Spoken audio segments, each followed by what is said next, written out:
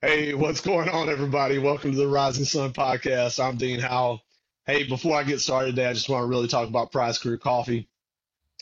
My homeboy, he's in the Navy. Let's just be real about it. He's Senior Chief Quartermaster up there in the Pac Northwest. His name's Chris McGrew. I've had him on here a couple times. Listen, Prize Crew Coffee is some of the best coffee I've ever had, man. I know everybody's selling coffee these days, right? You got Black Rifle, you got Caveman. You really should check out Prize Crew Coffee. I mean, they have an air roaster, which I didn't know was a fucking thing. They got white coffee, they got all this shit, man, and personalized packages when he sends them to you. He also does coins and hats and whatnot. But anyways, check out prizecrewcoffee.com. Hey, all right, man. Y'all are in for a treat today. I got Billy One Each fucking Turner on the podcast. You guys will be able to see his bio in the episode description. But dude, this motherfucker right here and I go way back, and we have had, I will say, a somewhat tenuous relationship over the years. But I fucking love the guy, man. I always have.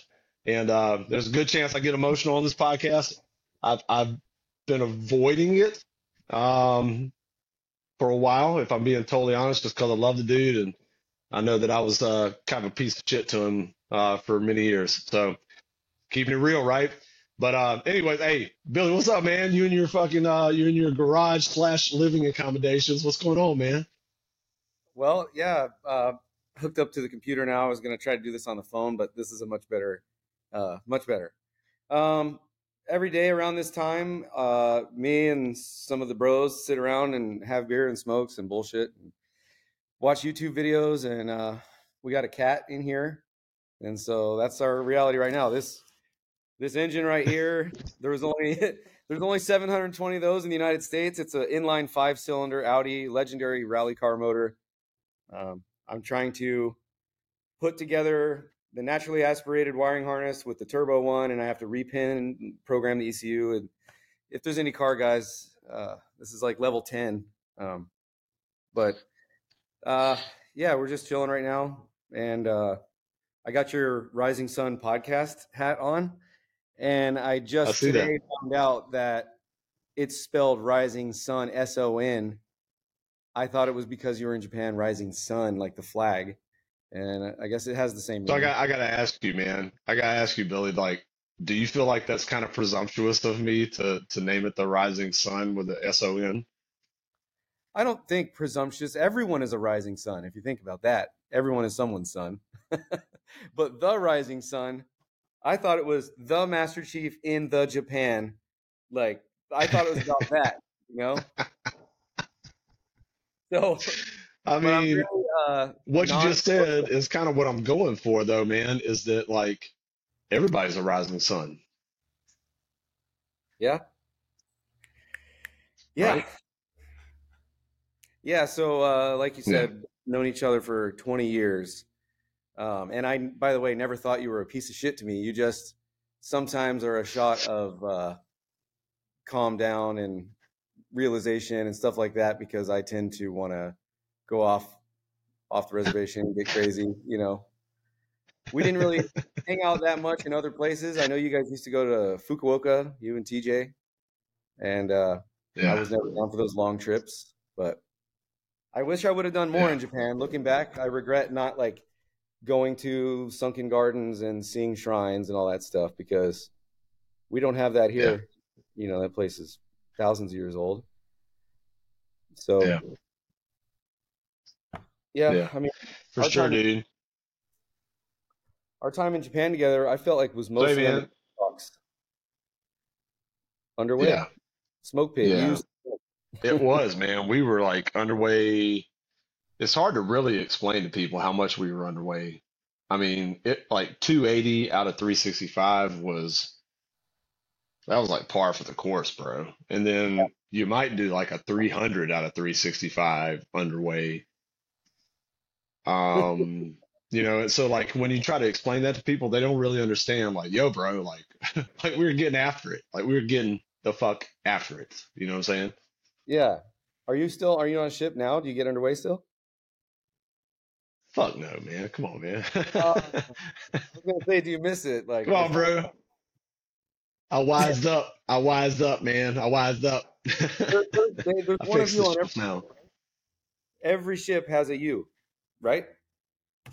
A Master Chief. Yeah, So yeah, somebody's fighting them. You missed that? yeah. And I know all of them. I know. I mean, man, I miss the ship. But I don't like it. It's one of those things at this point. I mean, come on, Billy. Let's be real. I've been doing this a little while at this point, and it's like I'm kind of at that point in my career where like there's a bunch of young, motivated, you know, charged up dudes that want to go do that, and I'm happy to support them. You know what I mean? Yeah. I wonder what Yeah, the approval would be like if I ran chits to you. You have to say yes or no to people's requests. that shit would Like, go right across my desk, unless it was some crazy shit. Unless it was like, listen, hey, I'm being 100%, bro. Unless it's some crazy shit that I read it and I'm like, the fuck is this dude asking for, right? If it wasn't that, then I'd be like, yes, yes. Now, I wasn't always that way, but like I've become much more of a sailor advocate in my older years, where like, hey man, why are we saying no to shit? Like, if the motherfucker has good intentions, and even if it was a crazy request, like maybe he just doesn't know what he's asking for, let's help him try to figure out a way to get to yes, kind of thing, right? Because dude, we shit on our fucking sailors so much that like, dude, when it comes to sailors, I'm a fucking yes man. Like, yeah, I want to take leave. how Okay, many cool, take skill leave. breaks? How many skill breaks? I want to get married to a Filipina. Okay, you sure? Okay, I'll support you. You know what I'm saying? Like, What about skill bridge? What right? about people asking to go skill bridge? Have you signed off on those? So yeah, dude. So yes, in my last job in Misawa, so I got a bunch of chiefs that work for me, and as a matter of policy in my last job, it was as long as we can support the mission, and I know that's a loose term, right? But like we were really um, meticulous about how we reviewed those chits, and I'll tell you, man, like one of the first things I talked to my chiefs about when I got here was, okay, fuck, man, I feel like I'm on your fucking podcast, Billy. Shit, let's go, man. No, So, look, Dave is here. Dave is um, here, no, and no, we no, no. It's all good. It's all good. It's all you good. were It's all good. Let's talk about Skill Bridge. So here's the thing about Skill Bridge is, um, I support it 100% because I believe that in the Navy we do the absolute worst job of transitioning our service members into civilian life. We're the worst. I've served with the Army, I've served with the Air Force, I've seen how the Marine Corps does it, and we fucking suck at it, right? We're like, what do you want to do? Okay, cool. Like do your job, and then when you get out, you can worry about that. And in the other services, they're like, you know, you've got like a year holding period where it's like, oh, you're getting out. Well, let's prepare you for transition kind of thing. And we're so fucking bad at it, dude, right? And so yeah, Skill Bridge, dude. I've sub- I have not declined or recommended no on any Skill Bridge request that's crossed my desk. Matter of fact, I got a diver, right? I got because I have divers at my current command, and I've got a diver right now that is doing Skill Bridge here in Japan virtually, right? wow. And the CO was like, "What is this?" I was like, "Well, let me explain it to you. This is what we're doing, right?" And so like he doesn't come to work, dude. He's in his last 6 months, so like he's gonna do like a 4 month Skill Bridge. He does it at night, obviously, because of the time difference. And then when he's done with that, then we'll transition him out, right? He's a second class, well, he's an ND2. He's not a second class diver. He's an ND2. And He's not a two yeah, chuck. dude, I support Skill Bridge like 100%. He's not fucking two chuck, right? Exactly. So, Yeah, I used anyways, to be. dude, hey, Billy, let's go back to this, okay? So, um, I've known you, I've known you as like Navy, fucking Billy, right?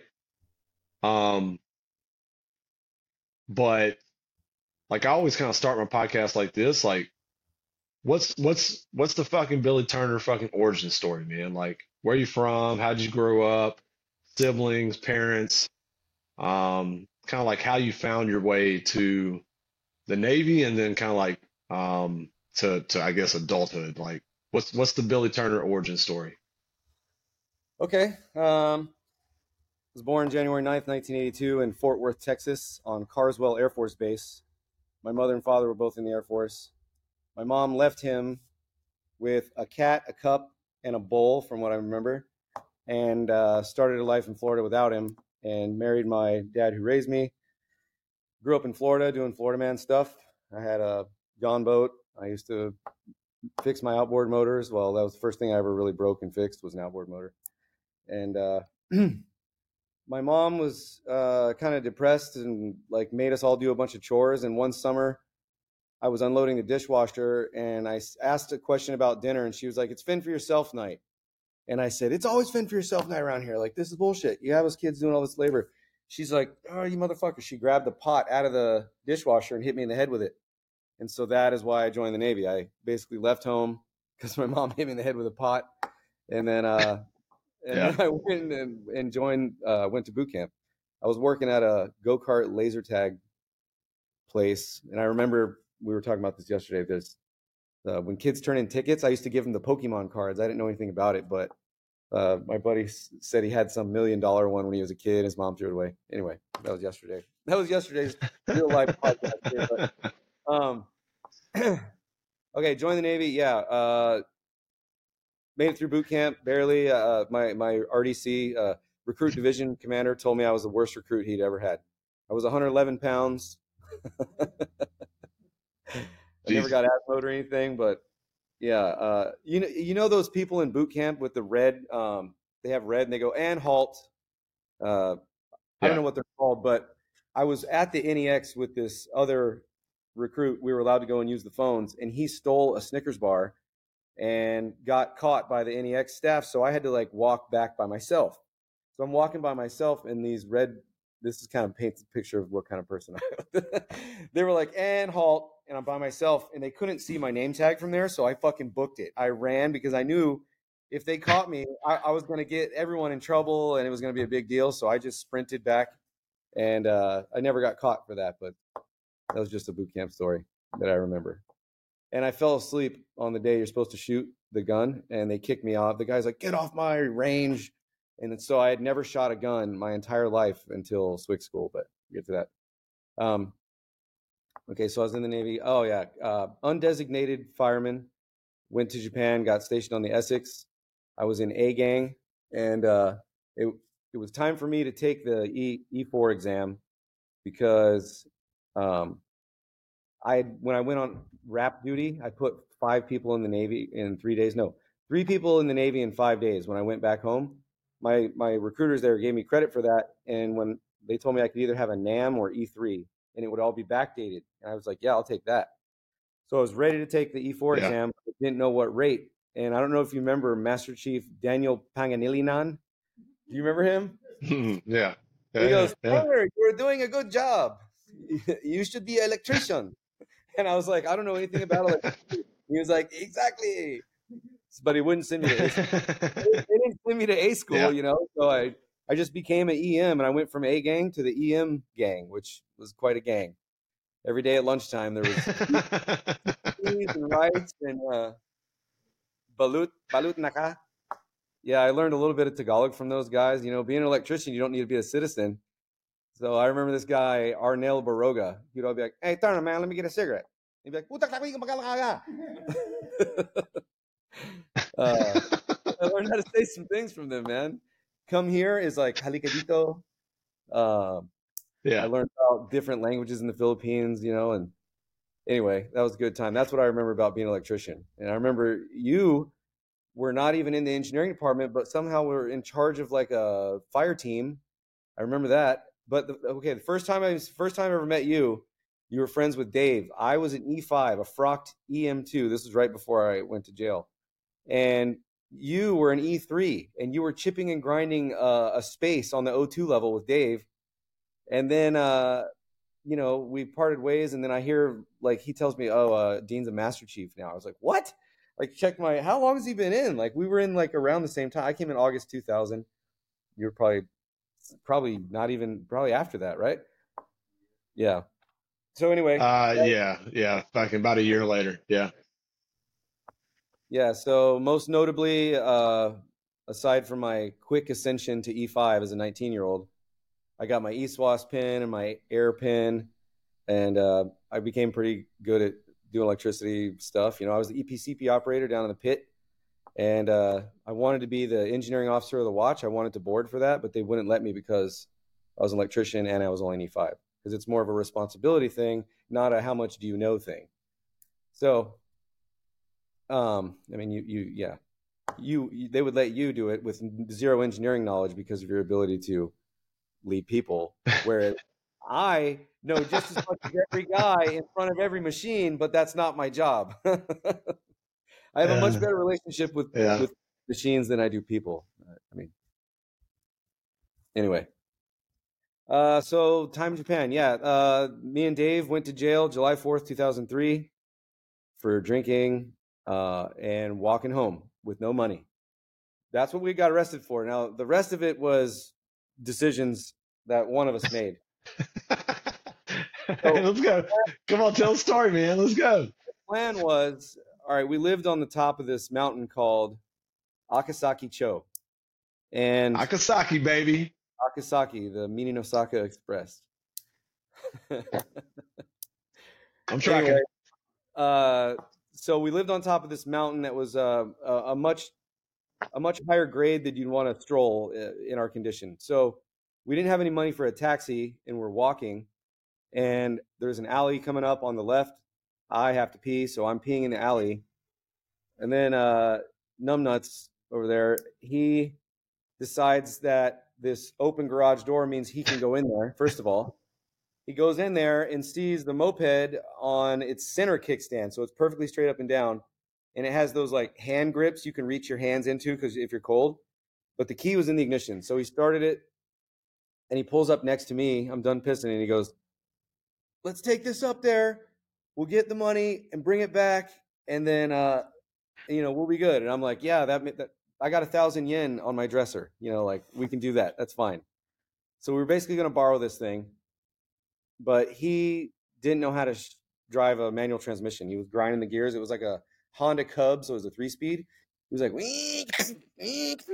well, with all that racket, he woke up freaking Hitachi or whatever. And what was his name actually? He owns a Chinese restaurant. He told us we can come back whenever because of Gomenasai. But anyway, he gets on there, grinds the gears, and I'm like, you don't know what you're doing. Get on the back, and I'll get on. And so I start driving us, and the police, the guy called the police, and we were in like a slow speed chase. Like the red lights are flashing. That's the only red over. And so I'm like, so I duck down the sidewalk, and I'm sorry. Yeah, we go have a ahead. high center of gravity because there was a milk crate on the back where the guy kept his little items. Dave was sitting on top Yeah. of the milk crate with his feet down near my waist. So like there's a lot of weight up above us. And I tried taking a left to go like to our front door sidewalk area, and we top-sided this thing. It didn't really hurt it that bad, but he fell off, I fell off, and then like the police came over and separated us and show me ID, and they like bam like put me on the hood, and Dave was over there trying to like counsel me through it. He's like, "Don't say anything." Like, so they put us in separate cars, separate cells, and then we basically got interrogated every day. I call it interrogation, but the detective would give me a Lucky Strike cigarette break at 9 o'clock, and then take me in this room handcuffed and ask me questions. And they would point to the map, and they would say like, "Where were you? Right here." And what time was this? And where they wanted to know every detail. And since we were being separated, I didn't know what he was going through or anything. But Japanese jail was crazy. I had to play charades with my cellmate to find out what he was in for. And there's nothing but tatami mats on the floor, and there's a very small mesh on the chain, the what do you call it? The bars, as they would be. It's more like hard chicken wire. You can't even stick your finger. Your tip of your finger can't even be free from the confines of the cell. And I had to like ask the guard in the middle. It was shaped like a pie, and the guy in the middle could flush your toilet for you because there was no way for you to do it. So I remember how to say that. Sumimasen, Sanjo anigashimasu. But I had to say something about 3, cell number 3.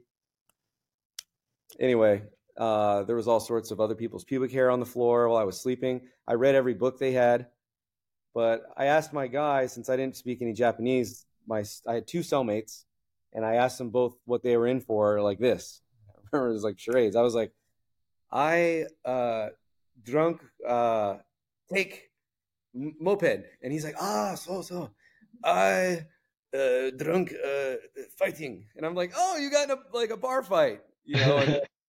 And I was like, I'm Navy electrician. He's like, I paint ship. So he was a ship painter. Went to jail for getting in a bar fight, you know, and I'm like in the Navy, and I went to jail for taking a moped. So I was in there 13 days, and my divo at the time was like this junior officer. She came in and was like, it looks pretty bad. Like they're gonna kick you out.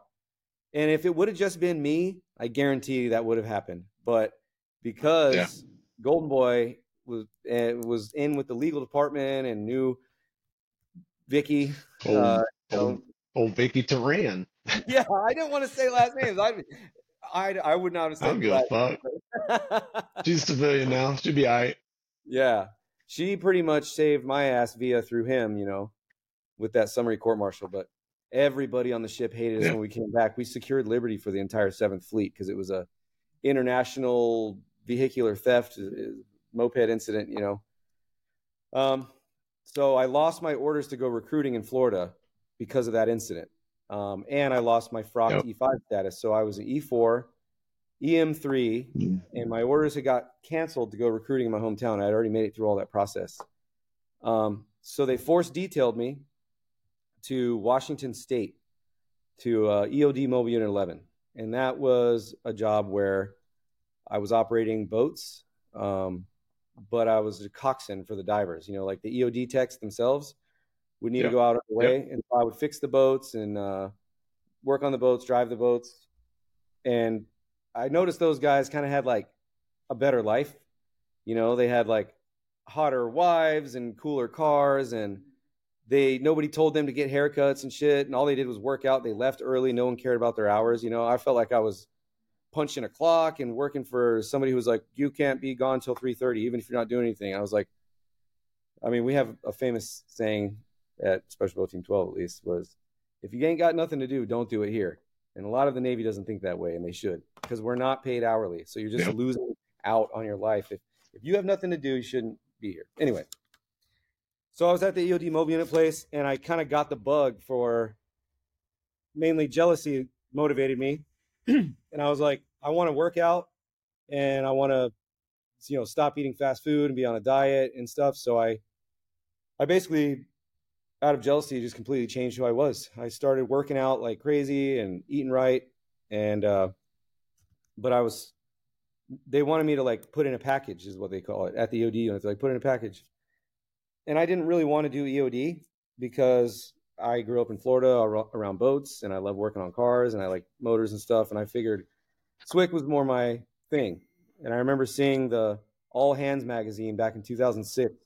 It had like a SOC-R coming in sideways, shooting up a huge spray, and a guy was on a GAU 19 or some kind of rotary machine gun. And I was like, damn, I want to do that. So I went to SWCC school in 2006, class 5-4, and I did not graduate. I had issues with an instructor, and 5 days before the end of the first part of it, basically, I had to go back to the Navy. So I got stationed at SWRMC, Southwest Regional Maintenance Center. It's on 32nd Street. And they put me in the electrician West Side, I'm familiar. Well, they put me in the electrician shop. And so remember, the last electric thing I did was on the Essex.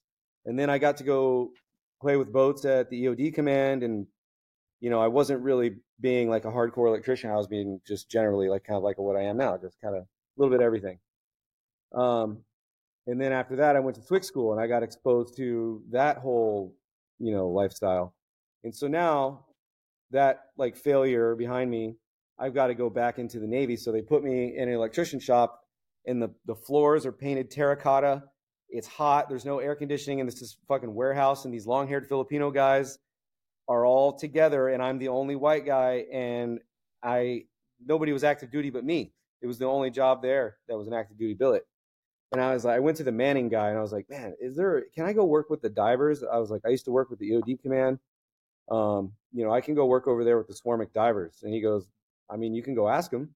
So I just went over to that command and like bing bong, like knocked on the door, and this YN1 Yeah. answered. And this YN1 answered the door, and he's like, "Can I help you?" And I was like, yeah, hi.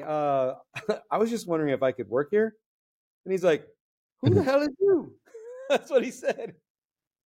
He goes, "Where you come from?" I said, "I came from the Manning office. They told me if you guys say I could work here as an EM, then he'll allow it." And I was like, "Come on, man. I don't want to go over there and work in this warehouse and on electrical stuff." And he's like, well, "Hold on, let me get the Master Chief." So Master Chief Scully was his name. He was a Navy diver, Master Chief. And he came down, talked to me for a minute, and said, like, "Sure, I guess we'll find something for you to do." And so by the end of that command, I was working out, trying to go back to SWIC school, really was my focus. So I was there for 3 years. And so, well, almost 3 years. I transferred to SWIC school in late 2008. And then I made it through that time. So class 6-4 graduated. There was 88 guys that started in my class. Or no, 44 guys, because they have a TAC 1 and a TAC 2 is how it goes. 44 guys started in my class, 5-4 TAC 1, and only 5 of us graduated. And then the TAC 2 class went through, and we all went through CQT together. So I graduated, became SB 2. I was already in E5. So SB 2 in like December of 2009 or something like that. Then I transferred to Special Boat Team 12, checked into my first command, went to Kenya for my first deployment as a SWIC, and I was in Djibouti, Somalia. Where else did I go over there? I had to go to Camp Lemonnier for a while.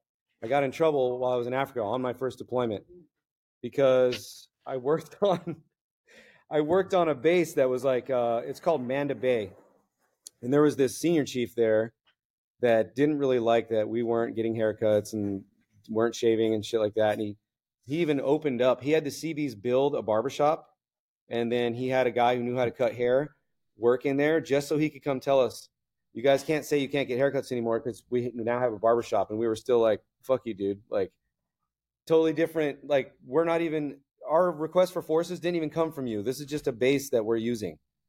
And he didn't like us. And one night we were shooting baboons because the locals had a problem with the baboons, and the locals would shoot the baboons. And so they would eat them too.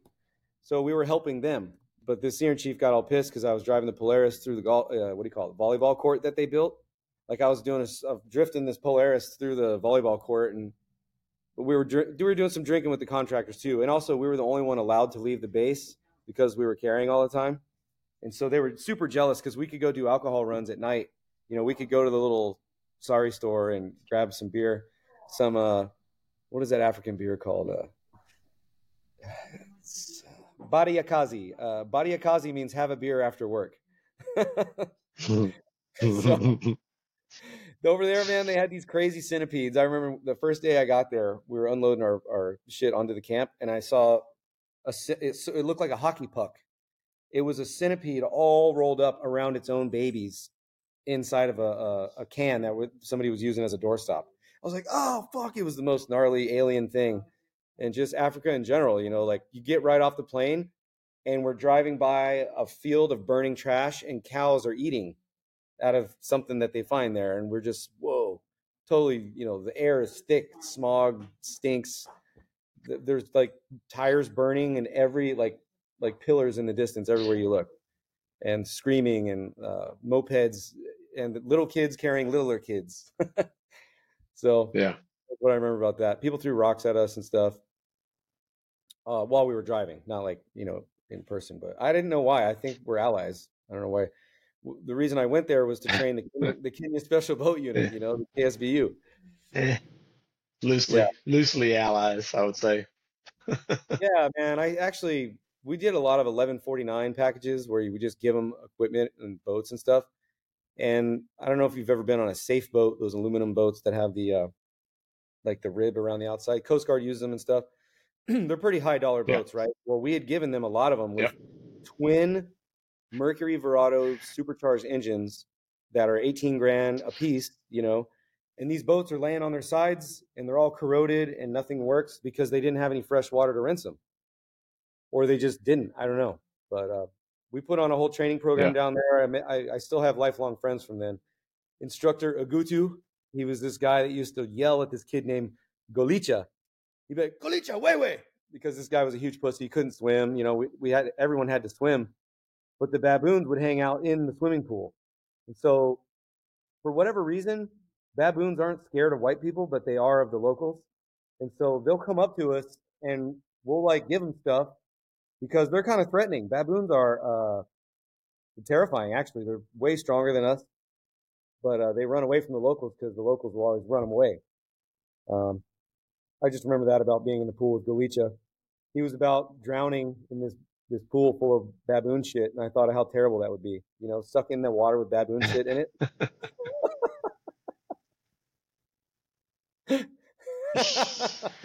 Galicia, wait. Yeah. Sounds pretty fucking awful. Yeah, Agutu had a wife and a girlfriend, and the wife knew about the girlfriend, but it was like totally normal, you know? And that's just how it is over Yeah. there. I was going to impersonate him, but I'm not going to do that. I still remember how he talks. I'm having some ale today, some ginger ale. Yeah. All right. Good, man. Good. I smoked a little weed with Dave earlier, so. That's good, man. I'm having bubbly. It's sparkling water. That comes from It's Target also, over there. motherfucker, I got an NEX, man. It's where I get all my supplies. Yeah. Yeah. It's it. So went to Africa and then First did deployment. multiple deployments. I know you landed in the Philippines a couple times and whatnot, but so basically from 2008-ish until retirement, you were in SB, right? So you No, there's an incident fucking there too. fulfilled the dream and then moved on to the next thing, right? So like No, where all did you end up going, man? no, I fucked up. I tripped at the finish line. At 17 years, I lost my We'll twig get fin. there. We'll get there, bro. We'll get there. We'll get there. I All right. know. I know. I remember. Let's Yeah. go. Like so bring me up to that point, motherfucker. Let's go. Okay. So I got kicked out of Manda Bay for the baboon incident and whatever, and I had to go to Camp Somalia, which is in Djibouti, and I wasn't there on like good terms, but I ended up making it a good thing, you know. So I became like the NSW. Like I had to give the commander's update brief to Colonel Bupere was his name. SOCC, Special Operations Crisis Command and Response Element or whatever, is a base inside Camp. Did I say Somalia? Camp Lemonnier. Somalia is Yeah. who tastes wine. Is that what I said? Yeah, Camp Somalia Lemonnier. is a wine taster. They whisk it, they drink it, and then they spit it out like a bunch of dumbasses. Anyways, Yeah. continue. Okay, so I was giving the updates to the commander every Monday, and I ended up going out on patrols and stuff with the army that was there, and so I had a chance to get into some shit there, but it didn't happen. But I wanted it to. So that was my time in Africa. I remember a lot of cool stuff about it. I planked on a camel. I have a picture of that. I wish I could make it flash on the screen, but I don't know how to do that. Yeah. What We're not that else? fancy here on the Rising Sun podcast, brother. Sorry. There's no People got to use their fucking imagine. I got no fucking Jamie. You know what I'm saying? They got to use their imagination with this Hey, motherfucker. you want some background music? If you ever have like an intro, I want this to be it. I have a pretty sick mouth trumpet thing, and I don't know if you've seen Between Two Ferns with Zach Galifianakis. Yes. Yes. Yeah. Use that. So I'm pretty low budget over here, man. So like I have I have an intro song that one of my friends back in Texas allowed me to use. And but like if I'm being totally honest, man, like I just don't have the time to really like sit down on Adobe Premiere Pro, and also like my computer kind of sucks, but um like to splice everything together. Like it's just me, bro. Like this is a fucking straight up labor of love. But anyways, I got a cool ass song. I'll give him a shout out, man. So it's a dude named Aaron Treese, and he goes by Treese Kid. So you can look it up later, right? He's on iTunes and shit. And the intro song that I use on probably about 25% of the episodes that I actually have time to sit down and produce. Um, it's a song called fucking Countryside. It's pretty fucking dope, man. He's kind of like I guess I would say he's kind of like a country fucking Post Malone, if that makes sense.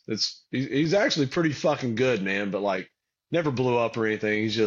But he's got some good shit. So, anyways, total of fucking side right there. I saw Post Malone talking to Jelly Roll in a picture on the internet the other day, and it kind of excited me. Like that'd be cool if those two got together. You know, kind of white trash. They fucking should, man. Yeah. Yeah, Treese Kid is probably got a lot of Jelly Roll tendencies kind of thing before Jelly Roll even got big, right? So, um, anyways, yeah, man, like that would be dope if they fucking did some kind of collaboration. I would be all over that shit, you know. So, Oh, Pinsky Chuck anyways, so Africa. Pinsky. So um, Africa finishes, then where do you go? Up, went back, came back to California. Special Boat Team 12. Went through workups. I've been to San Clemente Island like 900 times. I've shot probably 1,000,000 rounds of 50 cal. Just training, underway, all this stuff. For our cycle was 6 months deployed, 18 months workup. So my next deployment was Philippines. I was in Det Bravo, Josh Lamont's Det.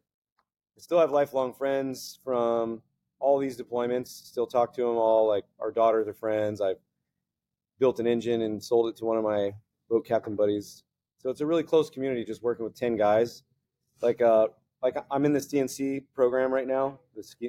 And most of the people in the class are on SkillBridge. That's why I was asking you. So this guy, Zach, he's an active duty chief, sits right next to me. And we were talking today about that. And that's a little aside I'll get to. But Yeah. okay, so the Philippines. Yeah, I went to Philippines. I was on Justotif P, Joint Special Operations Task Force Philippines. We were, I think, again, under the Army because, yeah, I got awards from that deployment. And they were Army awards. My highest awards are Army anyway. But so Philippines, that time, I was a UAV operator. And that was the deployment where there was a spook with this guy named Vinny. He was like a CTR in the Navy. They're like, they do things with technology or whatever. And we used to have to get underway with Vinny. They're cryptologic technicians, loosely. Yeah, so there's a command that has these like highly trained, selected people for that called SRTs, something reconnaissance. I forget what it's called. But they do all the human intelligence stuff. And so part of that deployment, we were getting underway every night just so Vinny could turn on this little machine that he has. And it kind of passively tracks signal things on networks or whatever it does with cell phone networks. I just know that we had to get underway every night and drive around the coastline, get 10 dudes out all night driving around. It was a big production. So I found a solution. I was a UAV operator. I had this UAV called the Aqua Puma. It's got a 4-foot wingspan and a range of about 10 kilometers. It has a camera system on it and stuff. You can put an egg on top of the camera and then fly it over somebody and then release the camera and the egg will fall out. That was how I weaponized it. But anyway, he had a cell phone that would do the same thing as this device, but he couldn't bring it on the boats because interference from wind noise or whatever. So I told him, let's put it in the UAV. And there was a little spot next to the avionics. We put it in a Ziploc bag, flew that thing around. And I guess he got more data from that flight than he ever did us driving around the boat. So I saved us a lot of unnecessary underways. That's for the taxpayers. They made us do this stuff. Yeah, you're welcome. I don't know what valuable data came out of the South Philippines cell phone network. We were there next to Basilan.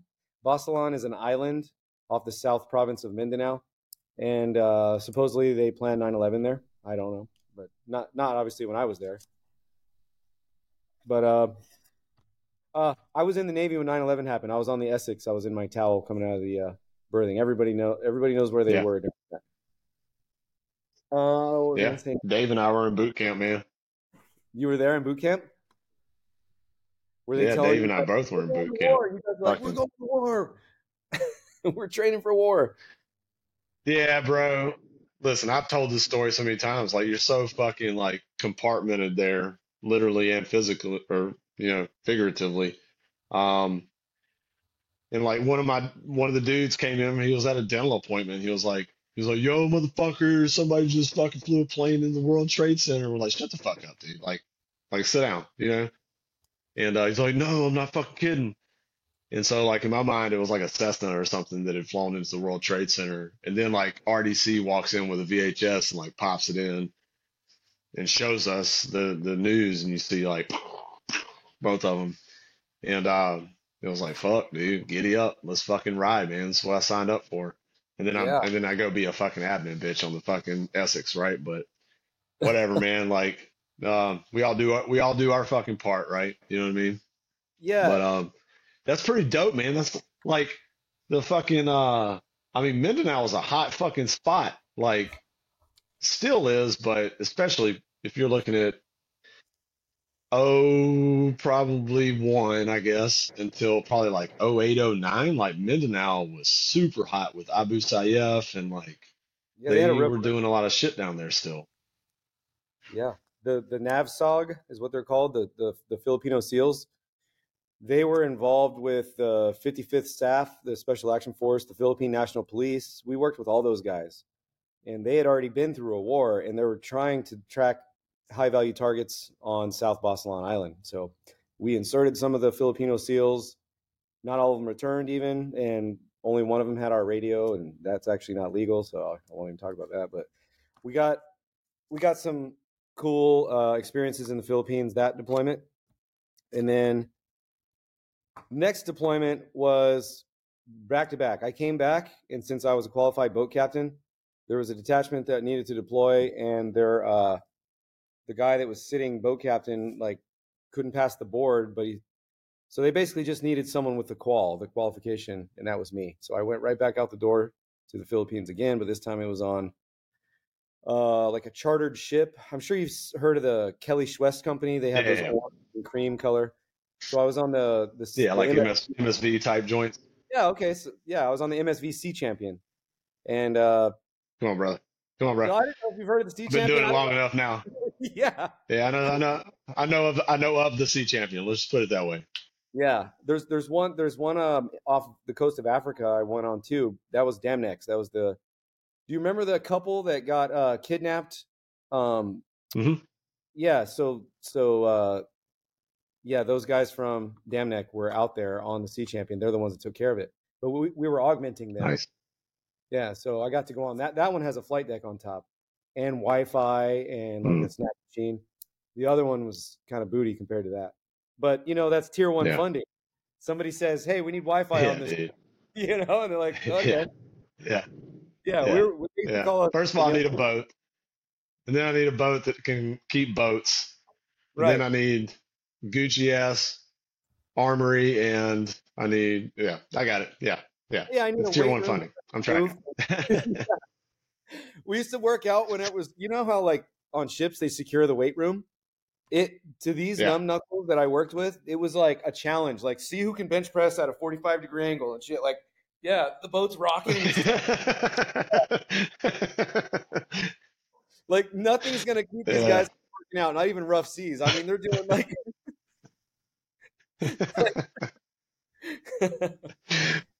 Like burpees, your head hits the fucking overhead. Like, yeah, oh, dude. I worked with this yeah.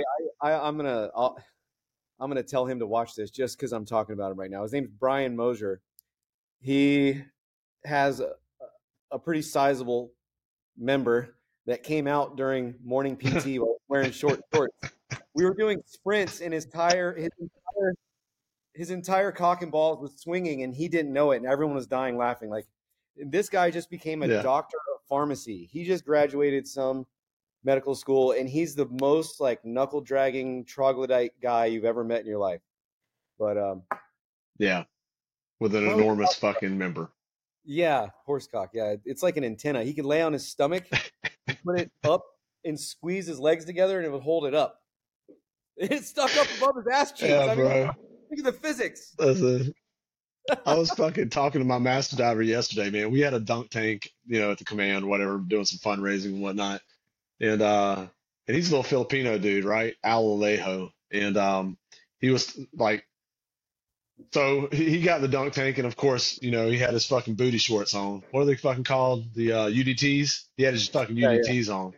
And I have a couple pair. He gave me a couple pair, right? And so like Yeah. during They're like called, Chief season, like they're called catch me, fuck me shorts. like yeah. So anyways, and we were like laughing, blah blah blah. He's like, yeah, bro. He's like, when we do the fucking PST in school, he's like, he's a Filipino dude, but he's from California. He's like, we do the PST at school. He's like, they tell you can't wear underwear with your fucking UDTs. He's like, so you're holding people's fucking feet doing sit-ups, and their whole fucking shit is like hanging out the bottom of it. I was like, okay, thanks, Al. Thanks, Yeah. thanks, brother. I've never figured out what is the practical reason those are so short. I got issued those, and they even have like little cinch straps. I'll tell you why. You swam in them, right? You swam in them. You know what it is. For I mean, anything. dude, Had to. when you're flipping, right? Like if it's just skin on skin, like you're much more streamlined, right? When your legs are fucking like boop, boop, boop, boop. But like if you got like, I mean, it's the same reason. Yeah. Yeah. I mean, shrinkage is a real thing, man. You know what I'm saying? So What I was getting at is just saying. we wore those only in I have school. no idea what we were talking about before fucking dicks. UDT shorts and dicks. Yeah, Brian Mosier, I brought him up for a reason. Did it have to do with the Philippines? I don't fucking remember now. I don't know. Yeah. Anyway, maybe we'll come back. Philippines, second time. Yeah, we were swimming with whale sharks, holding our breath to see who could swim under the ship and come out the other side. I did that. I made it under the Sea Champion. It was a much more fun deployment. Oh, we were talking about the weight room and how the ship was moving, and Brian is the most troglodyte idiot that I know, and he has a huge cock. Yes. So he used to work out with the weights. He almost killed all of us with a grenade on the Sea Champion because he thought we had a SEAL, like a SEAL chief on board who was I'm a waterborne dynamic RSO for shoot and movement on a waterborne range. This guy was an explosive waterborne range. So he was a SEAL. They had explosives. We didn't have explosives. So he's like, you guys want to throw some grenades? Because we had expired grenades in our magazine on the Sea Champion. And so he's like, we might as well fucking blow them up, And so he's teaching us the right way. And this is literally the only time I've ever thrown a grenade. I've shot a lot of, what do they call them? 40 Mike, Mark 19 round, 39, low and high velocity. So I've shot a lot of those kind of grenades, but an actual like OG grenade, this is the only time I've ever done it. So I'm listening because, you see it in the movies. It looks easy enough, but this guy actually knows the rules, right? So we're listening, and it's time, and boom, I throw my grenade, and you can hear it like wonk, kind of like reverberate off the ship because the engine room is down there, and we're just kind of tossing it off.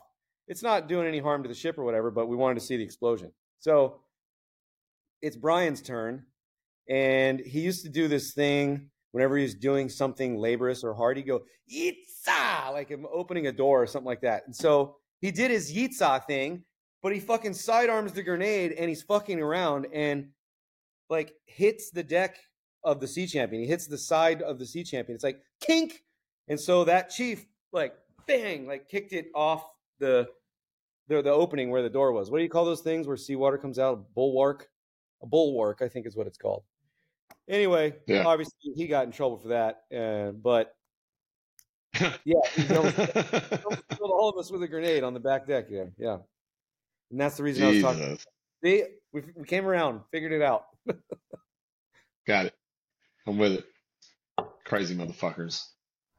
Yeah. So go to the Philippines. You did a couple deployments to the Philippines, right? Yep. Those are two there, the Yeah. back to back. So what point did you have your daughter, man? Like Oh, that was um before SWIC school. just kind of I don't know, like the whole relationship thing and how you got to your baby girl, man, because I know how important she is to you. Yeah. Well, so when I was at that dive command in 2006 or 7 or whatever, I became friends with a few of the divers, and I ended up working in Point Loma on the sub base. And my job Hmm. was to drive the 50-foot standard Navy dive boat every day. And the reason I got that gig is because their LPO, who was running the place, told me, "Hey, I've got a generator on this boat. You're an electrician. Can you fix the generator?" And I was like, "Sure, I'll come out there and do that." So I drove out there in a Govey truck or whatever with some tools, and I got this generator working on the dive boat that previously it never worked or whatever. And he was like, "Oh, you're like handy to have around or whatever." And I was like, "Hey, I'll work here every day if you guys let me." So I basically stationed myself out there, and I became friends with one of the divers out there. And he had a wife and kid, same age as I had a wife and kid too. And so our daughters would hang out, our wives would talk, and we like would work on motorcycles a couple times. But we were friends, and we both kind of started like losing interest in our marriages, and we would see each other texting other people and showering after work, going to see somebody or whatever. So we were kind of both in that boat at the same time. And then eventually our wives, it's like moved, like his wife moved back to Tennessee, and mine went back to Florida. And so we were like basically single at that point. So I was doing my thing, but he was kind of reporting back to my wife, and telling her all this shit. And them two started talking, and then they became an item. And I found out about that from his wife. She called me and said, like, they're seeing each other. And so I got removed from the Point Loma gig and sent back to San Diego because he was a diver and more essential to the team, and which is whatever. And so this is all before I went to SWIC school. And so basically my wife and Yeah, him, right. they're still together. He's a master chief, master diver. They don't like me. We don't get along. I try. I mean, I don't know why they still have like feelings against me. I'm the one who's like, I don't get to see my daughter very often. He gets to raise my daughter. So that's the main thing. She's Hmm. she's 16 now. She's very involved in like extracurricular things. She plays flute. She wanted to learn how to play cello, so I got her a cello. She's got a job. She works for God's Chicken. It's a Chick-fil-A, except on Sundays. And then what else does she do? She was on the swim team. She did play softball. I talk to her a lot, but it's not like I can go out there and see her because I'm in the school right now and I don't have time off. And when I ask her, "Hey, you want to come to San Diego for the summer?" She's like, "Oh, I got to work and I got this and that." So Yeah. when we get to the "where are you now" thing, like I've got a huge development that happened like this week, but yeah, that's how that Well, I'll past tell you, thing. man. Hey, let's skip there, man. Let's skip to where you're at now because, like, I think that you've painted a pretty clear picture of like a resourceful, motivated, intelligent, ambitious young man that wanted to be a SWIC operator, which, you know, there's those of us that know what that is, and for some people that may listen to this and not know what that is, like just kind of like go into that from like in-service procurement is a big fucking deal, dude. I'll tell you, man, like when I heard that you had went SWIC, I was like, who? Are we Yeah, talking about the same fucking Billy Turner? You talking about like he lactates by the pool, Guam fucking Billy Turner, like he's a SWIC operator? yeah, You know what I mean? You know I was yeah. gonna bring that up, right? Anyway, That so like it'll get lost in the episode. Nobody even don't know nobody will it was key on that. it was But a my item, point is basically development of breasts, and I had it when I was 14. It's like I told you let's not talk about it. Let's not talk I about it. It is what it don't is, care. right? But like I'll talk about Marty. Yeah, You know, I glazed right over that. I'll tell. I know, man. So, which we can talk about it, but like, I think that you painted a really clear picture, and we can get back to Marty when we talk about where you're at now, because, like, dude, I jest, right? But anybody that knows me knows that like my dream job in the Navy has always been to be a fucking a SWIC guy, man. Like in boot camp, like I could pass the PST. I went and talked to those guys, and they were like, "Oh, you're colorblind? Like, take your ass back to the fucking ship." And I was like, "Okay." Um, that's an excuse. I mean, there's waivers for everything. So you didn't know that back then, right? But like when I heard that you had like accomplished that, and like that you were in that, you know, world, dude, I was so impressed and so proud of you, man. Like legitimately, I was like, damn, look at this motherfucker, like getting this fucking shit done, man, you know? And I don't know, man, like it's just I'm serious. I'm being told I'm not blowing sunshine up your ass, you know, I would never do that, right? Like, dude, I was so fucking impressed. I was like, God damn, man, like he's fucking doing it, man. Like good for him, Remember, you know? there was a guy on our And ship. You knew him. Do you remember who? Ken Utley? Utley, he was an EM1 electrician with me. Yeah. I remember Yeah, Utley. Yeah, I remember Utley. he was at SWIC school as a first class. They let him go as a first class somehow. But I saw him there. I was already a boat guy, and I was No like, Ken shit. Utley, what the fuck? He's like, what the fuck? And I'm like he ended up quitting, I guess. But yeah, they let him go, Yeah, and I knew you would know him. yeah, But that was a special yeah, circumstance because he was an E6 in his dress whites checking in, and I was like, they don't let E6s come to SWIC, yeah, you know. yeah. So That's dope.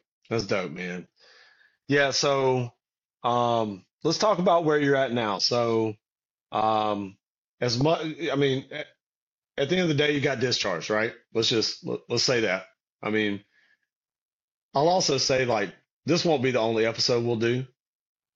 You have too big of a story, dude, that like we're not gonna be able to wrap this up in like in one episode, right? So like there's a lot of shit that I want to talk about with you, and a lot of shit that I think that my listeners would want to hear about. Like I'm just being 100 with you, right?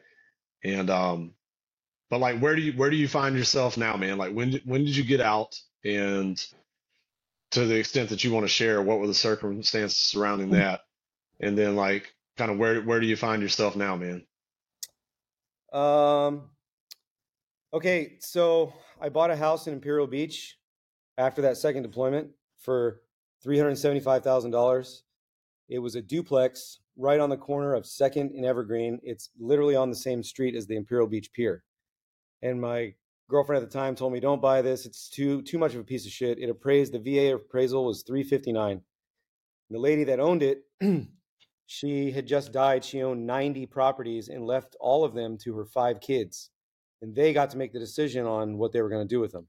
So this house wasn't for sale, but I was looking at houses for sale, and I met this realtor, and he told me about using the VA loan for 4 units. And I didn't know you could do that. I'm like, what's a unit? He's like, it's a livable space, an apartment or a place you rent, has an address. And I was like, oh, so I could buy like a fourplex and have 3 people live there and pay rent while I live there? And he was like, yes. So I put in like 13 offers around San Diego on every 4 unit place I could find, but I got beat out every time by cash buyers because the VA loan was like too stringent requirements. You got to strap your water heater and no crack paint, all this stuff. So nobody wanted to deal with it.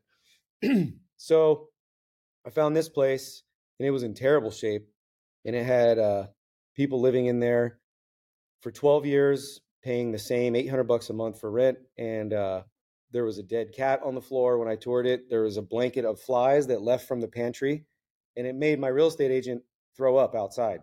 And it was just in terrible shape. And everyone told me don't buy it, so it appraised for 359. I met the sellers, one of the sons, at the Plank in IB. It's a bar, and he said he would sell it to me for 375, or he was going to list it, and that was his price. And I was like, fuck. So I had to come up with that money in cash. Well, I had just gotten a reenlistment bonus, the SB, whatever rate I was at the time. I think it was 60 grand or something. And so I had enough money to cover that. Bought the place. On my second deployment, I designed what I wanted to do with it on Google SketchUp while I was in the Philippines with Vinny. I sent that to the city. They approved it conditionally, but I had to get blueprints. So I paid a guy that I found in Mexico $2,500 to sketch it all out. And then I got a bid from a contractor also in Mexico, and they built this place, basically the framework of it. And then I came in and did all the rest. Long story short, I sold that place for $1,117,000 in 2020. And I bought this place we're in right now, this commercial place. It was for sale for $425,000.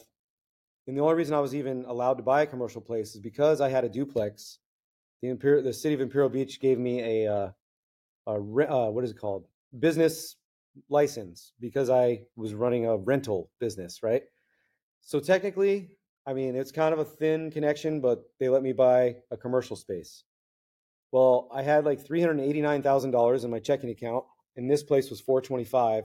And in order to get a business loan, you have to show your business. Well, what do you do? What do you sell? How do you make money from business? I didn't have a business. And luckily, the guy that owned this place, I looked it up on the computer, the tax status. He had not paid taxes on it, and he owed $180,000 in back taxes. So I bought this place for $180,000 cash, even though it was $420,000 at the time. Wow. Yesterday, I just did a walkthrough with a couple that's interested in buying this, also cash, and the offer is supposed to be north of $650,000 from what I hear. I don't have the offer yet, but yeah, that's all just from the VA loan and living below my standard. Like when I had that duplex in Imperial Beach, I rented both sides out and I built the detached garage into my place. And that's where I lived. And I lived like that for 3 years, and I've always rented things out while I lived there. This place has 3 bedrooms in it upstairs that I built. And that's Troy, by the way. And there's Dave.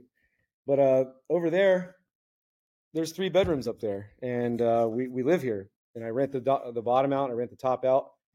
And then I've got this RV right here that I fixed up, and I'm gonna put that.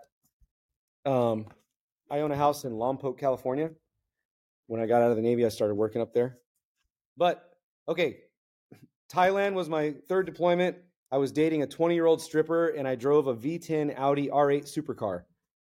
Okay, and she came to visit me in Thailand, and she took a picture of us at a Muay Thai fight.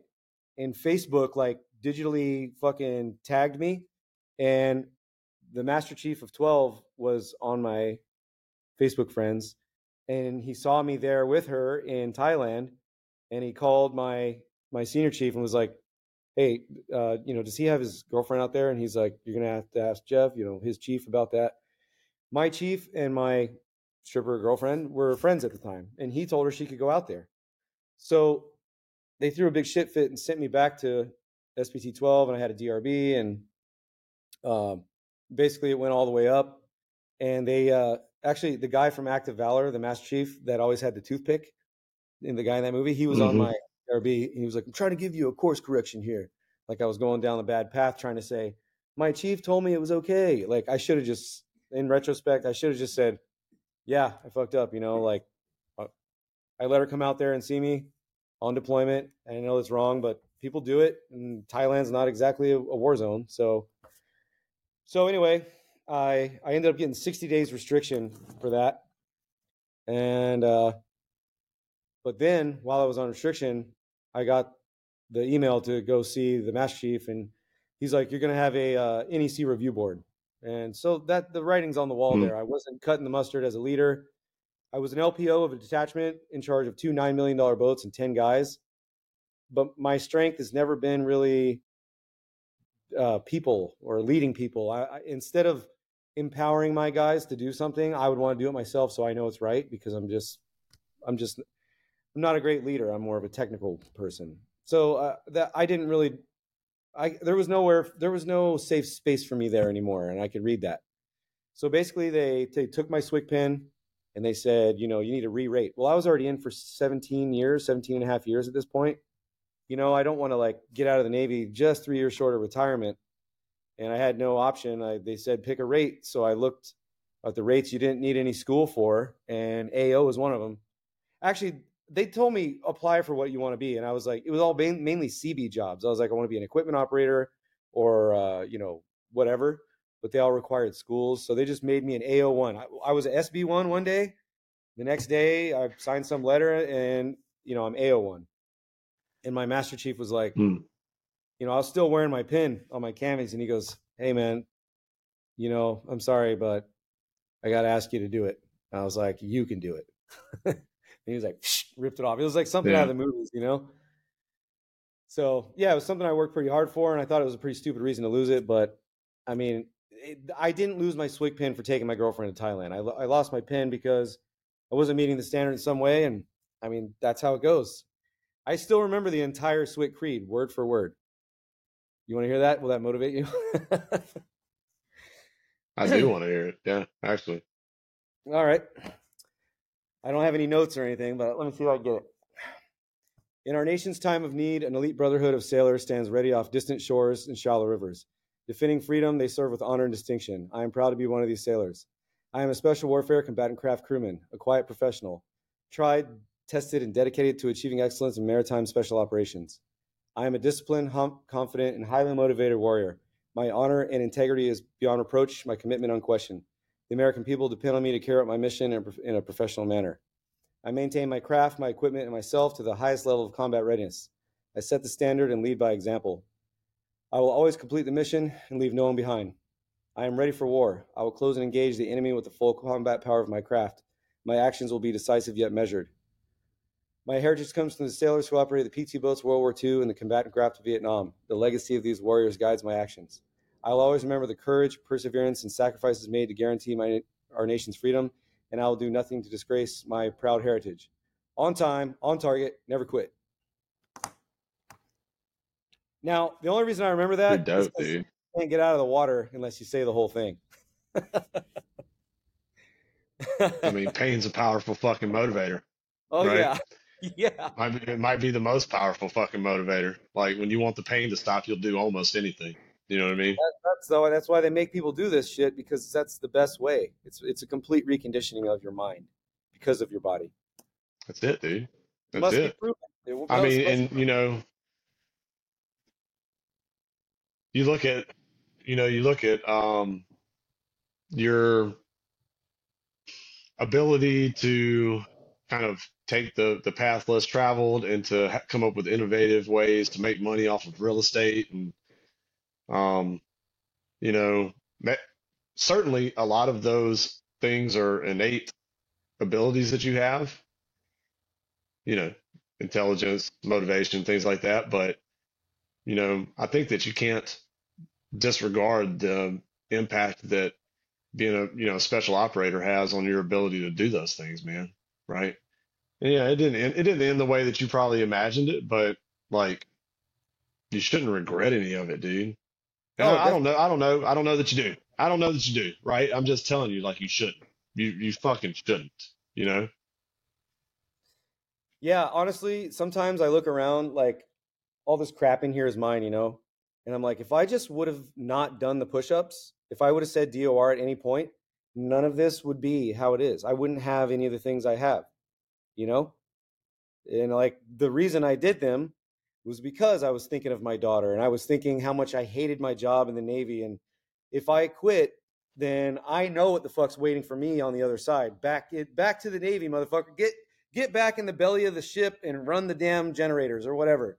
And I knew all that stuff. But all these new guys that were quitting, they have no idea. It's just, you know what NSW is? It's a great recruiting tool. It lets guys join the Navy thinking they're going to be Navy SEALs. And the next thing you know, you're a fucking cook. Get your ass, put that paper hat on, So yeah. It's a great recruiting tool. Yeah, I think if you look at like the Army, man, they do almost all of their special operations is in service procurement, right? Like they don't really recruit new accession to come into their special warfare community. Like they take their motivated E4s and E5s and then bring them into the special operations units, Like you have to pass a lot of screenings even to get to that point, and we're a lot more loose with it, I think. And maybe like our special warfare community is a little I don't know, a little stuck on itself, like, we don't want fleet sailors. Like, bitch, that's exactly who you want. That's who you want. You want the motherfucker that's stood fucking like countless hours of watch and fucking had to climb through bullshit in the fucking bilge and just Yeah. did it with a fucking smile. Like, that's the guy you want in special warfare, not some fucking like, okay, he's from fucking Montana and he hunts fucking elk. I don't give a fuck. Like, sounds like a pussy. Like, join the fucking Navy, bitch, and have some fucking idiot tell you what to do. Then you really find out what you're fucking made of. You know what I mean? You So, know what? anyways, If they ask me for but my I digress. if they ask me for feedback on that, here's what I would say. The number of guys that make it through that are from the fleet is less than dudes right off the street. I didn't really intend that to rhyme, but it did. But honestly, to make it through that program, you just need to be like mentally and physically tough. But all the experiences of that the Navy gives you and stuff, nobody values that shit until shit hits the fan and you're the guy putting in the fucking water pump from an old WD-40 can because you've done that before. And you're Right. a great, this guy can run way faster than me and do way more pull-ups. But when the battery's dead on his rib, what's he gonna do? I'm the one that's climbing up under there with a screwdriver, getting it started so the aircraft, so the Air Force C-17 can take off. Like you just need. Yeah. There's got to be at least one of those guys on every team. One like. Right. That was my value. Yeah, That's what I sure, brought dude. to my team. Yeah, I love it, basically man. Tech at 12, even though I was an SB. There was Enginemen that worked with us. Yeah. But sometimes I'd be like working with them, and my buddies would make fun of me, like, "Damn, dude, you're a fucking SB, but you're like the best tech here." Like that's just I like working on stuff, So, Yeah, that's what's up, man. Yeah, I think I'll just kind of give you some advice, right? Like, I think you sell yourself short on leadership. I think you're a very relatable kind of guy. So if you think that like, oh, I'm not a great leader or whatever, like, I think that probably that's one of those like self-fulfilling prophecy type things. If you tell yourself repeatedly that you're not a good leader, then you don't look in the mirror and realize all of the leadership attributes that you actually have. So from me to you, yeah, I think that's probably something that you need to, stop saying to yourself, right? Like, maybe you're not going to lead 1,000 people, but 10 people in a business that you are passionate about, that you get to share your skill sets with people that you hire that share your same set of values. I think you'd be a phenomenal fucking leader.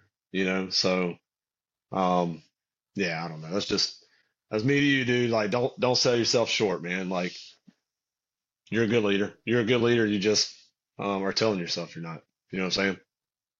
oh well, thanks. Gee, thanks. Yeah. All right, dude. So here's what I'm doing. Guess where I'm going tomorrow? Where? Well, I was fucking waiting for you. Fucking delayed reaction, motherfucker. Goddamn. What? Did you make a noise? No, I'm heading to Singapore, man. I'm heading to Singapore tomorrow. Going to visit our detachment out there for a few days. So pretty stoked about that, man. And I get to travel a good bit in this job. And then like, what's next for me is, I don't know, probably working with like Heroic Hearts Project and doing some other shit down in Texas. I just have a feeling that like our paths are gonna align 5 years from now, man. I don't know, call it karma or something, right? But I'm curious, kind of like what's next for you, Billy? Like, where do you see yourself in, I don't know, 5 years from now? Like, what's the 5-year plan? I don't know. I have been kind of doing things by the seat of my pants, and it just kind of works out sometimes. I don't really have, like, when I was getting out of the Navy, it was not under great. I got a general under honorable conditions thing because I got in a domestic dispute with this girl, and even though the charges ended up getting dropped and all that with civilian, the Navy, I was still retiring like while that stuff was pending.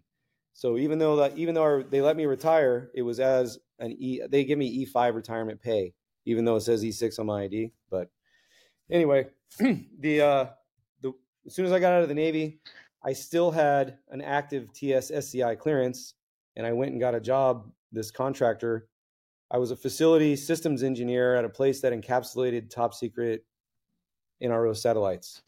So that was a huge change. I was sitting around here with these guys playing chess and, building Legos or whatever the hell we do here. And then I get this job offer for 120 grand a year that I really enjoyed. And I did that contract for 6 months. And since I wasn't using my VA loan, I bought a house up there and I rented that out and I remodeled that. I built a whole upstairs that didn't exist before. And that's the reason I bought that RV. I built a full RV hookup spot in my backyard for sewage, water, electricity. So I want to drive that up there and rent it out because there's a lot of people that go into that town to do the same thing I did, like contracting work for the Space Force. So instead of getting a hotel for $100 a night, if you could rent, the 27-foot Winnebago, might be a better option. So that was my target. That was my focus. I'm in a CNC school right now. It's free. It's called Workshop for Warriors. And so machining is always something I've never known much about. I was always scared to do math and everything, but well, hell, I just made this thing today. Let me show you. I feel like a computer programmer right now because I had to type in all the values for these holes and everything on like a Microsoft text file. And then I made this machine do it. It's cool. Like by the end of it, I should be able to make almost whatever I want. It's basically robotics programming. You know what I mean? Yeah. You're telling the robot what to do. Right. Yeah, but I'm learning the modeling software too, like how to make things in SolidWorks. And so I was on that path. Fix up the RV, get it to Lompoc, continue with this school. I'm using the GI Bill, which I didn't know this, and Dave kind of clued me in after the fact, but they take a whole year of my GI Bill, and they're only giving me 4 months of BAH because my school is only, 4 months. And so even though it's only a 4-month school, they're taking a year of my GI Bill. I wasn't cool with that. I don't like that. But yeah, as far as that goes, I'm not working right now. I had a job as the plant manager for air gas on Vandenberg Space Force Base. I was in charge of pumping all the liquid nitrogen through the vaporizer towers and off into the rockets. Every rocket that launched off that base, I was there for that. So to get into that realm and start working those cool jobs as soon as I got out, I didn't expect that. I was not ready to get a nice job like that. And it just kind of happened. So, yeah. But then this guy I was working with one time at the air gas plant, he was friendly with me. He had been to my house, helped me install a washer and dryer.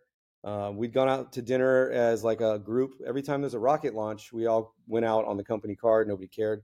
That company makes $32 billion a year by taking regular air and putting it through a compressor and turning it into oxygen and liquid nitrogen. And so 32 billion a year air gas makes. Well, anyway, I loved that job, but I was cleaning up one day. We had put some plastic bags over these valves and I found a piece of electrical conduit on the ground, like a flexible outdoor, like conduit for wire to go through. And I poked him in his butt from like 6 feet away and I go, "Hey man, where's your harness?" He was leaning out over the rail, like cleaning a security camera lens or something. I go, boop. I booped him and he like got all nuts. He was like, "Motherfucker, I'll fuck you up." Like I was like, "Whoa, dude." Like, it's just stuff you do in the Navy. It's people aren't cool with it. And I learned that the hard way. He reported me to HR and I had just put one of my guys in for an award for the company. And I get the call from HR and it's the like director of HR. And he's like, "Oh, is this, this is who I am, whatever." And I thought he was calling to tell me Noel, the guy I put the award in for, got it, because I did a really cool write-up on him with pictures and, like recommending my guy. I was the manager. So yeah, I guess I was a leader. Yeah, I was the plant manager. I had guys under me. And this guy was under me, but he reported it to HR and they called me and said, "We wanted to call and ask you about this incident where you poked someone in the rear end or whatever." And I gave my like honest statement about what happened at the time. I was like, "Yeah, I wasn't I thought I was just kind of making light of the situation because he was leaning out without a harness. I didn't want to be like, hey, like, get down from there right now. Where's your harness? And, and I didn't poke him in a sexual way or anything like that. They just fired me and Right. him. Like I'll tell you. Oh shit. Yeah, they fired me and him. Yeah. So, but whatever. I mean, I moved back to San Diego and now I'm doing this school. It's working out, but it taught me a lesson about, the interactions with, I'll say, normal people. You can't treat everybody like they were in the Navy with you. And there's no real like transition advice for that. I don't care what TAPS program you go to. Like, what there needs to be is a video on how serious HR can come down on you for things that you think are retarded. Like, everyone I told the story to laughs about it. Like, what? You poked a guy in the ass and you got fired? I'm like, yeah, no, that's for real. I really did. Yeah. So what I'll say is that it doesn't fucking surprise me, and that's why I'm never gonna work for another person ever again. Like, when I'm done with this, like, You're going dude, Fortune I'm so 500. sick. No, but I'm not working for a company, dude. Like, I don't know what I'm gonna do yet, but it will not be something where I have to answer to anybody. You know, the people I want to answer to are gonna be like my business partners, the people, my employees. I'll answer to them, honestly, right? I'll answer to my family, but like a boss or like HR or fucking any of that shit, not a fucking chance, bro. Like, I might end up like old girl fucking from Terminator, you know what I'm saying? Like, just fucking like bury a bus and fill it with guns, like, fuck it, let's ride. So, I don't know. It might get weird, Yeah. you know. But I don't know, man. Like, Well, I'm excited to watch that. I I'm excited just, to see the Bean Show, I want to see what yeah, you do. dude. I mean, this is like the beginning of it, right? Like, this allows me to talk to everybody and kind of like build, one little piece of what, becomes something much bigger. I mean, I could see a place, Billy, like, I'm gonna be 100 with you. Like, I want to run retreats at some point. I have property in Louisiana, and at some point I want to run retreats down there. And the things I want to do on these retreats, maybe 3, 4 day retreats, right? And I want to invite men down that don't know how to do shit, right? Like, I want to come teach you how to drive a tractor. I want to teach you how to shoot a gun, and I want to teach you how to fucking, like, tie a fucking hook on a fucking line. Like, yeah, you can watch YouTube or you can come actually fucking do it. And then I want to eat a bunch of mushrooms with maybe like Kieran there, you know what I'm saying, to guide us through it. And Yeah. and like, get our fucking minds right. And veterans, but not just veterans, right? Like, just like men, you know what I mean? And women too, and like teach people fucking like skills, and I could see a place where we're working together where I'm asking you to come down to help me with these retreats at some point, right? Yeah. And not just you. I've got a Rolodex of people that I want to bring into the circle when the time comes. You know what I mean? And anyways, I don't know, dude. Like, it was good to see you when I was out there this last time because it's been like literally years and years and years since I've seen you. Yeah. And I think that if I were to give you any advice, man, like, you don't need to work for anybody either. Like, fuck that. You're too old for that shit. Like, fuck applying for a job. Fuck meeting some stupid fucking like security clearance bullshit. Like, fuck all that, man. Like, start your own fucking thing. Like, do your thing. You have skill sets. You got charisma. You got personality. You've got a network. You've got a little bit of seed cash to fucking start it. Like, find the thing that we're too fucking, look, dude, we're too old at this point to be working for somebody, man. And like, my advice to you would be, like, find the thing that you fucking love, like, the thing that you wake up in the morning and you're like, man, I really can't wait to do this. And then do that. Like, do that. Do that until, like Matt Vincent says, right? Matt Vincent's the dude I had on the podcast, and his fucking saying is not dead yet. And what he says is, find the thing that you love and fucking let it kill you, right? Ooh, that's See, good. that's fucking what it's all about, right? Unless Right? heroin. I mean, he said it, not me, but that's what it is, man. Like, find the thing you love and then let it kill you. Yeah, unless it's fucking smack, right? Like, Yeah. I mean, hey, Don't do there's a that. lot of people. Don't do that, right? Hey, Matt, there's a lot of people following your advice right now. Yeah, yeah, yeah. In Northern California Yeah. specifically, except it's meth. Yeah, Dude, there's guys in San yeah. Diego. The other day, there was a guy openly smoking meth on the sidewalk out of a glass pipe. He was all, and Yeah. actually, I smelled it. It's the first Yeah. time in my life I've ever smelled meth. My window was down. I drove by this guy. I smelled, I've smelled it. I've smelled it a couple times. It's fucking toxic. It smells yeah, like it burning smells tires like or some shit. metal, like, yeah, metallic almost. Yeah. The tinge really Yeah, it's not stings good. your nostrils. Really. It's a formidable smell. Yeah. Yeah. I can't name one ingredient that was used to make it. I've seen Breaking Bad. It looks like blue syrup. I don't know. Yeah, I don't know, man. It's fucking rock candy, I guess. I don't fucking know. Anyways. What do you Hey, think about dude, that? Billy, I'm a, go ahead, go ahead. Well, what if the government made all drugs not only not illegal anymore, but gave out all the deadly drugs for free, and then the people that decide to take it make decisions to either take it or not? You know what I mean? Let what loves you kill you. So, yeah, I mean, yeah. So what you're proposing is a government sponsored um Open, survival open of the fittest market. Yeah. vis-a-vis chemicals. Yeah. Yeah. Yeah. Um, I don't think it's a terrible idea. Everyone that's ever smoked anything made a decision to do it, you know?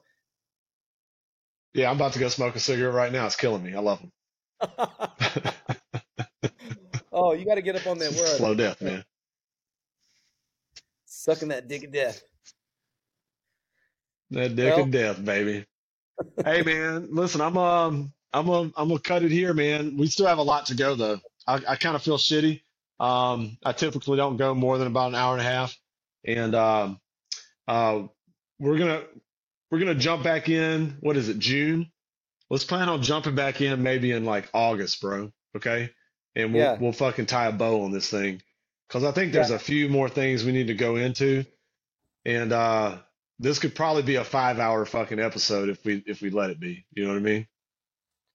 Yeah, I put an offer in to buy a Masonic lodge in Florida, so maybe that's where I'll be next time we talk. I'll come visit. I can't wait. Keep the Yeah. altar. Keep the Hey, altar. You know what I'm saying? Yeah, keep the Google altar. image this. Google image this town in Florida. Uh, I'm listening. Dunnellel. Dunedin, Florida. Just go to Google Images and type Dunedin, Florida, and you'll see the most beautiful place I've ever been. I went there when I was a kid with my church. Crystal clear water. You can see 40 Yeah. feet down. So, yeah, that's where I want to be. It's right there. Donelin, Florida. Yeah, yeah. And that's Don't where you even want to really- land. Is that Yeah, where I you want to buy that church there. Yeah. It's halfway in between my Yeah. brother and my daughter. So it's like right in the middle of Florida. So, fuck yeah, man. I'll be yeah. in Texas, man. So like I said, 5 years from now, man, I could definitely see us some doing shit, doing some shit together. Maybe we'll go fucking like uh you know, get a couple of fucking motorcycles and just do a cross country or some shit. Fucking video the whole thing. Eat a bunch of shrooms, smoke a bunch of weed. It'd be fucking good times. Get a Class A RV. I have a 1,000-pound motorcycle lift that bolts to the back of an RV and lifts your motorcycle up over the engine Yeah, compartment. So, money.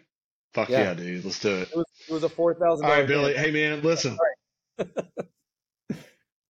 Hey, so I'll leave you with this, man. So two things, right?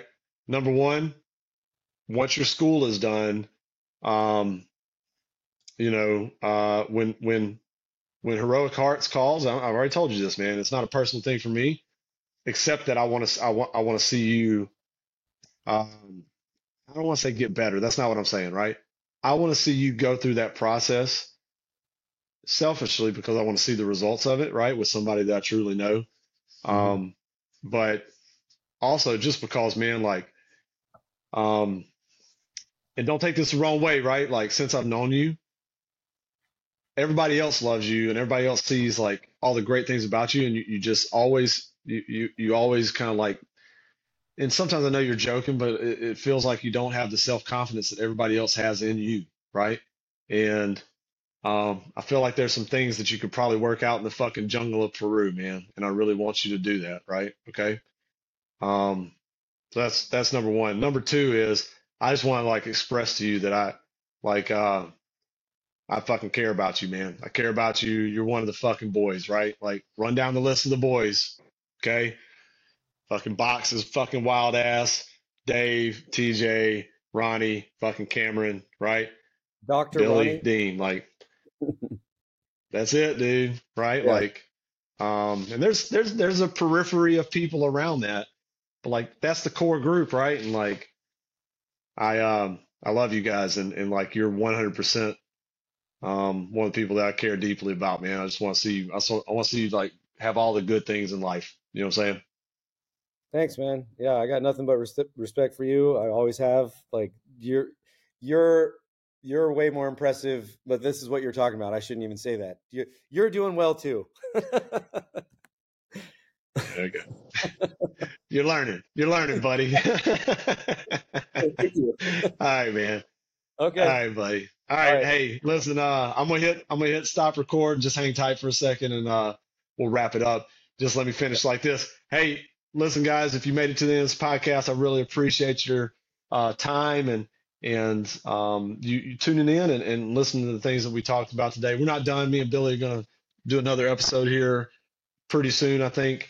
And but what I do want to tell you is if you're listening to this podcast, it's probably because you're trying to do something good with your life.